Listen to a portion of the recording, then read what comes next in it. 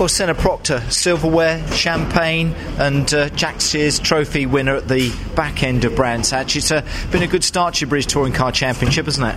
Yeah, I mean, to even get 3 race finishes, in my first ever round, that's an achievement in itself. So to come away with the Jack Sears, with the quality of drivers that are in that trophy this year, it's a real credit to all the team for the hard work over winter and getting it ready for this meeting, for the testing as well.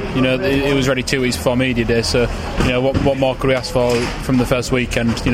Manufacturer's podium in the first race, and then a podium and Jack Sears winning the last race. So it's very, very pleased with that. I say you've all ticked plenty of the boxes, haven't you? The way that Tom's performed this weekend, the way that you performed this weekend, the way that the Vauxhall has performed this weekend, and that whole Power Max team effort.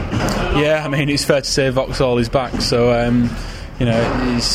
it's been a good weekend. It's from now on we're just going to keep cracking on, doing what we're doing, keep our heads down, and just do the best that we all can do. Looking forward to Donington? I bet you are, aren't you? Yeah, can't wait, can't wait for Donington. Taking the days off. Yeah, that's it. I've got the monkey off the back of the Jack Sears trophy win. I had to finish that last race. It'd have been gutting to lose it after two such good first races. So we got bullied a bit in the last race, but it's for sure. That's touring cars for you. Yeah, it's next time out of Donington we'll certainly have our elbows out a bit more. Like I say, we can maybe risk a DNF in a race. Like I said, now I've got a monkey off my back.